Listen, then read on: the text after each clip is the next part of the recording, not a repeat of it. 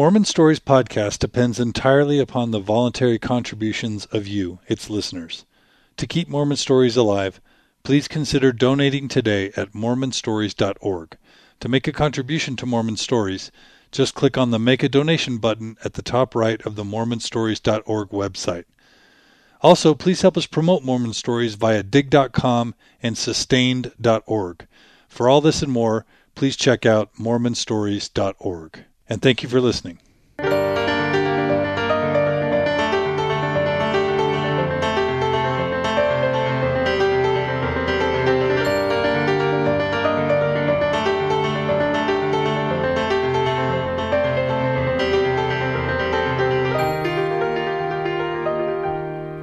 When members of the LDS Church think of Mormon fundamentalists, the stereotype is quite vivid.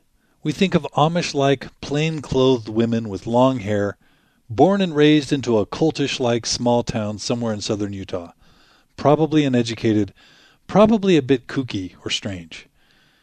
But just like most stereotypes, this perception does not quite hold up. Take Ann Wild, raised in the LDS Church, attended Brigham Young University, and graduated with honors, married in the Los Angeles Temple, had 3 children with her first husband, taught gospel doctrine in her ward, very articulate and competent. Then, after 9 years of marriage, while living in the suburbs of Salt Lake City, not Colorado City, Ann decided to become a Mormon fundamentalist and a polygamist. During these 30-plus years, all of her neighbors thought she was just a divorcee. She continued attending her Salt Lake City LDS ward and even raised her kids as members of the church. How did this happen? How did she keep it hidden and make it work for all those years, remaining active in her Salt Lake City ward? And what was it like to live the principle in the 20th and even the 21st centuries? Ann's story, and your story, today on Mormon Stories.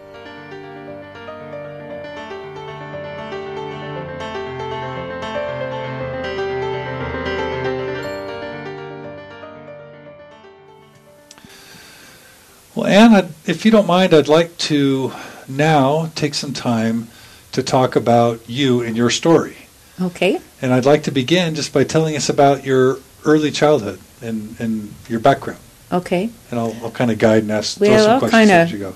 Skip through the early childhood in a hurry, but I was born and raised in the LDS Church, and I went to be... Where were you born? In Detroit, Michigan. My dad was in motion pictures, and he happened to be on assignment in Detroit at the time. So I was born there, and we were only there for a few more months, and then we went back to Hollywood and Beverly Hills, where I lived until I was 5.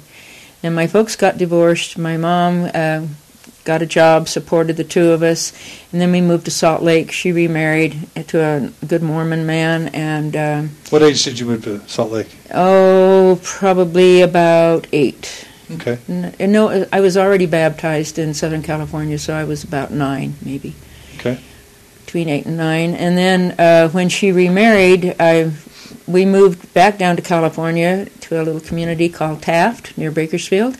And I went to school, high school, graduated from Taft High. Did you go to seminary? They didn't have seminary in Taft. There were only 3 members of the church in our whole high school. Okay. So we had a small branch at first when I first moved in there, and then it became a ward. My dad later on became bishop. I got a scholarship to go to BYU, went there for 4 years. What year, just so I could... Oh, okay. Unless you're uncomfortable. I graduated from high school in 1954. Okay. This can tell everybody my age, well, I don't wanna... which I don't care. Okay. Then I went to BYU and graduated from there with honors in 1958. I graduated in business education. Was that pre-Wilkinson then? No, he was a president of the university when I was there. In fact, I worked for him part-time after I graduated because I got a full-time job working for the administrative assistant to President Wilkinson. And then when I got married and had a baby, then I just went back to work occasionally, and I took his secretary's place when they go on vacation. So you've met I worked for President Wilkinson. Oh, wow. Yeah, part-time. And he was, let's see, how do I say How about focused? that? Yeah, he's very focused. I don't intimidate very easily, but he intimidated me. Wow. When he'd call in to dictate, because this was in the days where you did shorthand, I was nervous. So anyway, fortunately it wasn't my full-time job and I muddled through okay, but I would not want to work for a man like that as a full-time job. I've had some wonderful bosses, and he was not at the top of the list, but he did a lot for BYU. Oh, sure. He really did. He put them on the map, and some of his tactics were a little bit hard to explain in my book, but nevertheless, I think he was a man that really was the man that needed to be there at the time. But enough of BYU. Real quick, what are your recollections of your church experience growing up in the church and of your beliefs and your faith and your testimony? Oh, I was a dyed-in-the-wool Mormon, absolutely. I just thought when I went to the Y that it was the most wonderful school in the world, and I was very active in student government. I went through the Cougarettes, Spurs, White Key, all the honorary service organizations. I was a Balnorn, which was one of the prominent social units, because they didn't have the others. Just had a great time at college. And even as a child, did the church mean a lot to you? Well, yes, but my mom was married to a non-Mormon at first. My real dad was a non-Mormon, so I don't recall. I imagine we went to church when I was really young, but I don't remember that. I do remember going after the age of 5. I went to Wilshire Ward down in Southern California, and that's the ward I was baptized in. And your experiences in that ward, did the church become extremely important to you? Oh, they'd always, that's all I remember, is the church being a very vital part of my life. Do you remember ever having to gain a testimony, or was it just always there? It grew in degrees and intensity. But yeah, I remember the first time I paid tithing. I got a dime, and I went down and paid a penny and filled out the form and stuck it in the envelope. So I've always been a firm believer in tithing. And my mother taught me, wonderful honesty principles, and the church meant everything to her. She had to learn kind of the hard way, because she remembered, which is amazing to me, because my mother was so strong in the church that she would ever marry somebody outside the church. And she realized that, that was probably a mistake, but nevertheless, he was a good man, but the marriage didn't work, and then her second marriage was to somebody in the church. Then we, after I graduated from college, from the Y, I worked for a year, and then I married in the temple in monogamy. Which temple? In the Los Angeles temple. And then we moved to Provo because my husband hadn't graduated from college yet. He graduated from the Y, and then worked on his master's for a while, and got a job. So anyway, the marriage was a little difficult much of the time, and so after 9 years and 3 children later, we got a divorce. And in that period of time, however, both of us learned that there had been a lot of changes made in the LDS Church. And we realized that... just so I can understand, what time period was this? Well, I got married in 1959. So this would have graduated been from BYU in 1958. Yeah. And so at the time, this is before Leonard Arrington, so Joseph Fielding Smith was probably church historian. There probably wasn't a lot of church history out there. Published, published? Sure. Accurate, honest church history? Like, what were you reading? Documentary history of the church, comprehensive history of the church. Those 2 sets were already out there. Okay. So what were the things you were reading, you and your husband? A lot of it was talking to people, and then reading journals and just comparing. Journal of Discourses. You read in there, and they say, they're teaching Michael Adam God doctrine. And then they're not teaching it today. And then we just started comparing about the teachings of the early leaders and then the teachings of today. And that was starting to trouble you? Yeah. And your first husband? I don't know if it troubled me. I just realized it's just like a stream of water. It's the purest at its source. So if these doctrines were once true at the beginning stages of the church, then they must still be true, like we talked about earlier, being eternal principles. Okay. So we just began reading and talking to a lot of people and making that decision on our own, but we still kept active in the church. Making what decision? To believe in those rather than in the teachings that were contemporary. Did you have friends who were intellectually fundamentalist at that time? We weren't called fundamentalists then, I don't think. I don't recall that term being used when I was with my first husband, and that we just believed in the early teachings of the church. but we weren't called fundamentalist Mormons or fundamentalists at that time. That term came later. So that term came with Joseph Messer.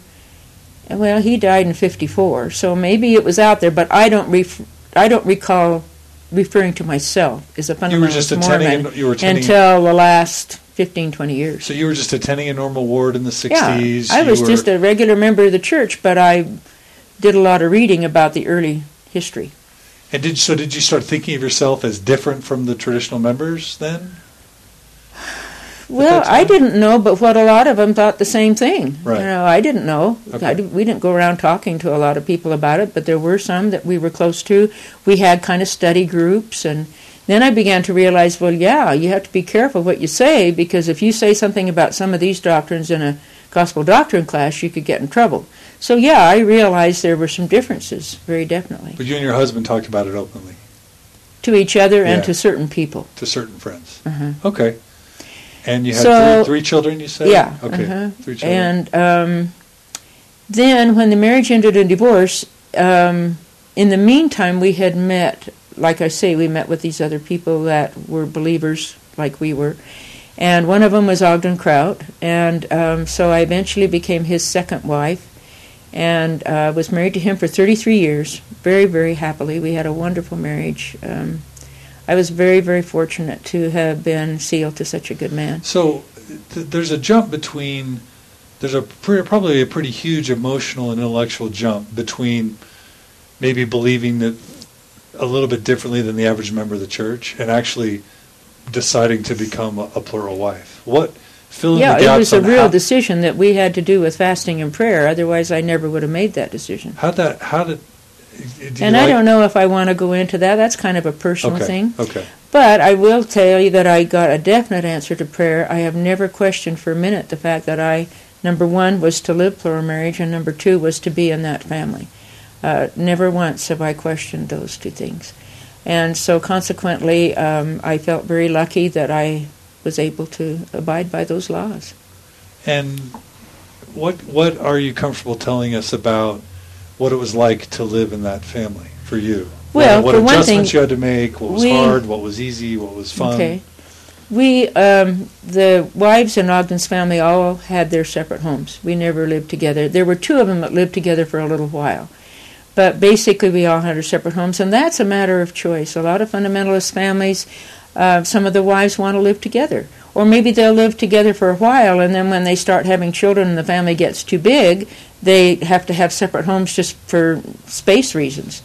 So every family decides that for themselves, if they want to live together or in separate homes. For us, living separately was the best. We had a printing press and ink and all the papers and a lot of company, and little kids running around would have been kind of difficult. I wanted to have more children but was not able to, and so Ogden and I considered our 65 books our kids. Took about 9 months a book. So where did you live? Lived in Salt Lake. Here in Salt Lake. Mm-hmm. And different parts of Salt Lake. Did neighbors know? Did they not know? No, not for a long, long time. We lived it very secretly, very carefully. My kids were still young. I didn't want to burden them with that knowledge when they couldn't even understand how to explain it. So we were very careful. He didn't live in town, and so he'd come in on weekends sometimes. And we'd talk on the phone frequently and get together on weekends and go visit bookstores and paper companies and start getting supplies. And was that lonely to not? No, I'm not a lonely person. Basically I like my space, and I loved being with him too. So I had the best of both worlds. So you enjoyed had the independence that I wanted, and I could do things with my kids one-on-one or with girlfriends or whatever. And then when he was there, then I had wonderful times with him. So what about your parents or siblings or I'm an only child, okay. So I don't have siblings, and my parents didn't know until just a few years before they died, because I realized that if I told them it would have broken their heart, because they were very mainstream Mormons, and I knew that if I told them I was living polygamy, that would be very hard for them to accept. So because they lived in another state, or at least in another city, I did not tell them until later on. So how many years went by between entering and you telling them? Several. It was just a few years before they died in 91. Okay. So probably 20 years? Pardon? 20 years. I was married to Ogden in 69. 89, yeah, 22 years. I was married probably approximately 20 years before they found out. Did you have any close friends that you maintained? They were friends before, and you maintained the friendships after? Mm-hmm. High school friends, college friends, they did not know. Wow. And they just thought I was a gay divorcee. They couldn't understand why I was so happy and why I didn't want to go out and remarry. And I said, my pat answer was, I like things the way they are. Uh-huh. And I didn't tell them how they were, but it's just for the same reason. It's just, why should I explain and go through all that when it's not necessary? And it's so if I'd have had children in the plural marriage, then I would have had to approach it a different way. But since I didn't have to account for additional children in the second marriage, then it made it a little easier, although we would love to have had more children. What was Ogden like? The closest thing to a perfect man I've ever met. Really? He was. What was his absolutely. profession? He was a scientific photographer. And people didn't know out there until later on, and then they knew, but they just kind of overlooked it because there was so much immorality out there, and I don't want to say too much about it, but where he worked, that when he was asked about it, he said, well, if you want to say something about my lifestyle, I'll report this person and this person, this person that are living or sleeping around, you know. Yeah. So at least he was doing it with the idea of it being a strongly held religious conviction. He took responsibility for his wives and children, and it was a very high moral standard that we adhered to. So as far as what he was like, he was kind, he had a great sense of humor, he was honest, he was intelligent, he had a terrific memory, he was an excellent writer, had a lot of friends. Not many people, nobody that I know that ever met him and visited with him disliked him. He was just a very likable, friendly guy. What led to him deciding to practice? Just reading, just like my first husband and I did. He was an avid reader, and he worked down at the Dream Mine for a while, and that's a whole other story. Probably don't need to get into that, but he knew Bishop Coyle, and he did a lot of reading while he was working down there. He went on a mission without Persa-script, which was very unusual at that time. For the LDS Church? Yes. So he was raised LDS too? No, he was a convert. Oh, okay. He joined in his late teens. Oh, okay. And then just started reading everything he could find on the church and on the gospel. And he went on a mission, like I say, to Southern California and Arizona without Persa-script, had some wonderful experiences. In fact, he even wrote a book called Missionary Experiences where he compiled and told all about them. He started teaching gospel doctrine, and because of that, he decided, like, people were asking him, for example, well, what about Jesus being married? There was a class on it. So he thought, well, I'll put together a little something on that subject. So he did, and it later on became a book, and that was his first book. So because of the information he gathered for his classes, that's what got him started writing books. And then he realized as he was doing this research that he would present the information on a particular subject, like, say, rebaptism. He'd go back to the early days of the church and get quotes and experiences and things, and then follow it on through, and then people could see for themselves how it had changed and was eventually given up in the church. But it still remains a law of the priesthood. Right, right. So these books that he has written have been circulated all over. We get orders even today from people all over the world. And you self-publish? Yeah. He became a printer against his better judgment, but he realized he couldn't afford having them printed any other way. Right. So we just started out with a little mimeograph. We started out with a ditto machine. Then we got a mimeograph machine, and then an offset press, and then... And so, which of your book might be the most popular? Jesus Was Married. And how many copies do you have? Several thousand. Several thousand. I really don't know because I got it recorded, but I have to look it up. But he also wrote one on the three Nephites, calling an election, seers and seer stones, rebaptism, the 70s, 6 volumes on the Holy Priesthood, different aspects of it. So kind of a scholar. Yeah, Yeah, oh, kind of a definitely. scholar. Yeah. So, did the entire family ever get together, like for dinner or? Occasionally, but not very often because of geography. We did not all live in the same town, and that was by their choice. Right. So, like once a year, or I can't just occasionally, but not very often. Okay. Our family is not the ideal polygamous family that you pattern your life after this. I mean, we did the best we could, and we all realized that Ogden's first responsibility was writing books, because that was his mission, and I was just glad that I could work with him. So we saw a lot of each other in writing the books together. He would write them. I'd help him a little bit with the research. I'd typeset them, edit them. He would print them. I'd collate them. We'd both bind them. We just worked together as a team, and it was a wonderful experience. So there wasn't a strong sense of sisterhood between you and the other wives? Somewhat, but not as much as most families. And I wished it could have been different, but no, it was not. But we got along okay. It's Sure. just we didn't get together or have that bond that a lot of families have. That makes sense. How do finances work in an arrangement? You can talk about yours or Yeah. generally. Well, I was always able to support myself, and I was glad for that, because I didn't want to be a financial burden to him. When he had a big family like that, I just thought, if I can support myself, that's great. And I graduated from college, was trained in business. I knew office work. I typed theses, and even during the time I was married in my first marriage, I helped support the family. So what did you do? What kind of things did you do? Office work. Office work. I never had trouble finding a job because I was recommended or whatever. Like I say, I worked at home some of the time, and I was always there for my kids came home from school. I had part-time jobs or worked at home. So my kids were not latchkey kids. So you were industrious. Yeah. Well, sometimes it was kind of tight, but we managed, and we always had a nice clean home. We lived in a good neighborhood.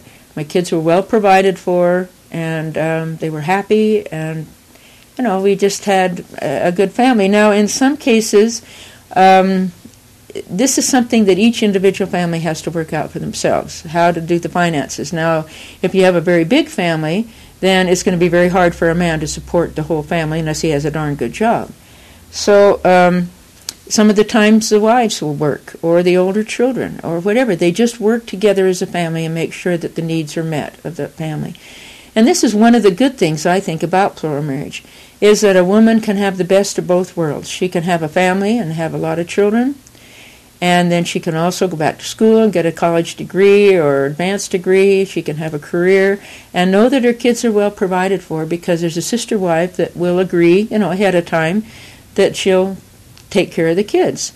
And then in return, the wife that goes to work will share her income maybe with her or whatever. It just works out. So the idea with a plural family is that the family is an important unit, and you try to provide for the needs and the basic necessities for all members of the family, however that can happen. A lot of times people have a family business, where they can work together and provide for each other. Did you live in fear of being discovered? No, not particularly. How did I played games. I don't live in fear. I call it playing games. For example, like if Ogden and I went to the grocery store and I saw somebody I knew, he knew, and he knew just to walk on and pretend like we weren't even together. So I didn't, maybe some people would call that living in fear. I didn't. I thought it was a fun game to play. And then we'd laugh about it afterward. And I'd say, oh, that's so-and-so from the ward, and so we just, we didn't go places where we thought we would be recognized by somebody else. You probably also tried to, you probably had to be private and guarded about how you talk to people and who you talk to. Oh, they just thought I was a divorced person. Yeah, I just lived that kind of a life. Mm-hmm. So as far as anybody knew in the ward, I was just a single divorced mother raising 3 kids. So if you're comfortable talking about this, when did you decide to tell your children, and how did you do it? And when I thought they were old enough to handle it. I think my daughter was 9 or 10, And she was a very responsible A student, and so I was able to explain it to her. But I said, it's best if you don't say anything to anybody because it's hard to have other people understand it. And then my boys just kind of gradually, when they got older, I can't remember a real traumatic time. It's just I explained it at some point, and my 3 kids have not accepted this as a lifestyle for them. It has not been their choice, but they have respected my choice, and they've seen how happy I was, and they got along really well with Ogden. So it was just a free agency choice. Did they maintain relationships with their father, with their birth father? Yes, for a while, but he was not the kind of dad that came around much, and he died shortly after. So he wasn't really a part of their life. And was Ogden in any way able to be a father to them? He was in a way, but he didn't want them to think that he was trying to take the place of their father, and so he's very careful about that, but he was very good with them. We'd go on canyon picnics together and things like that, where he just kind of was, he never was called Dad by my kids. He was called Ogden. But he did what he could to be kind of a father figure for him, as much as possible. And so it was never a traumatic, huge issue for them emotionally or psychologically at some point in their lives? I don't think so. They did resent the fact that when I became more public, when we wrote our book in December of 2000, there was a lot of media around, and they had a little trouble seeing their mother's picture in the local papers and local TV. Which book is this? Voices in Harmony. Okay.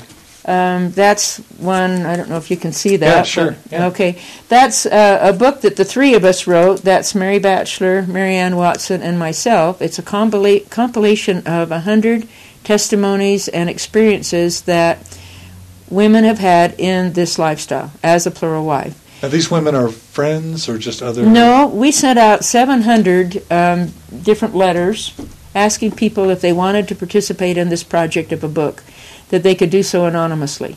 That we realized that all the media had for years and years was a negative, anti-polygamist, people that had left with bitter experiences. The government and the media both, that's all they had resource to report. Well, 3 of us decided enough. We wanted somebody, we thought somebody ought to step forward and show that there's another side of the story, that there are a lot of women that are very happy in this lifestyle. They chose it freely as consenting adults, and they didn't have to be forced into it as young girls. And so the stereotypes are just not true. So by writing this book and asking people to contribute to it, it was just like Christmas morning. It was amazing. I go out to my mailbox because my address was on the one that the address that they were to respond to, and here would be 2 or 3 letters from these women, and they could use their initials or a pseudonym or no name at all, because we knew they wouldn't participate at all if they had to use their real name. Still too risky to come out publicly. So they sent me these letters, and it was so much fun to compile these wonderful experiences of women that had just absolutely faith-promoting experiences in this lifestyle. So after I became more public, my kids kind of resented that, and so I tried to be careful, and maybe one of the other girls would do the local media for a while, and I do the ones that were out of state or out of the country. And did Ogden help you with that book? Was he still alive? He printed it. Okay. That's the only way he helped. Okay. But he was very supportive. He thought it was wonderful that we were willing to step up and speak out. And so we sold 1,000 copies in about a month. Oh, wow. So he printed another 1,000 copies just shortly before he died. Mm. How did you avoid feelings of jealousy or envy? Well, it's easier if you live in separate houses to begin with. And I know that is a problem, and we get asked that question frequently, is how do you deal with that? That's got to be an individual adjustment. If you realize the importance of living this principle, and you do it for religious reasons, and you take it out of the bedroom and bring it into the kitchen and the living room, where most of your time is spent anyway, then that kind of helps. Fortunately, I was blessed, and I did not have those feelings of jealousy. I knew how much I was loved by my husband and how much I loved him. And I think if a woman knows that she's really loved sincerely and deeply by her husband, she can make that adjustment. And it's the key for the man to help each wife feel sincerely loved and appreciated, and that her voice counts, and that somebody, if he takes another wife, it doesn't mean that he loves the existing wives any less. It's just like a mother having children. When she has a second and third child, she doesn't love the first one any less. She has a greater capacity to love them all. So that's the way we feel it is with the plural family. A husband has a greater capacity to love each additional person that comes along. Yeah, I know a lot of men who have a hard time being a good husband to one wife. Right. And, my wife asked the question to me as we talked about this interview, can a man really love and fulfill and satisfy multiple women? Absolutely. Yeah. That's my answer. But it probably takes a remarkable man. It does. Not all men are cut out to live this. Not all women are supposed to live this principle. And if a man is that he might have joy, which is what God has told us, then I feel like if you can receive joy and have a true sense of happiness in this lifestyle, then great. And I truly was happy in it. I had my independence, I had my space, I had the love of a wonderful man, and we worked together on these books, and we got testimonies together, and had a lot of friends that we could talk about the gospel with and do things socially with. I just feel like I couldn't have been blessed anymore. Do you have a sense for whether Ogden's other wives also were as fulfilled and happy? Or I think they basically were. They could see that we worked together so well that I think there might have been a little bit of a resentment there. But, he tried to make up for that by doing things with them and making sure their needs were met. And, we just tried to work it out as best we could. This program has been a production of Mormon Stories Podcast. To comment on this episode or to peruse the archives of past episodes, please visit us online at mormonstories.org. Also, please consider supporting Mormon Stories Podcast by making a contribution today, or by voting for this episode at dig.com and sustained.org. Thanks again for listening.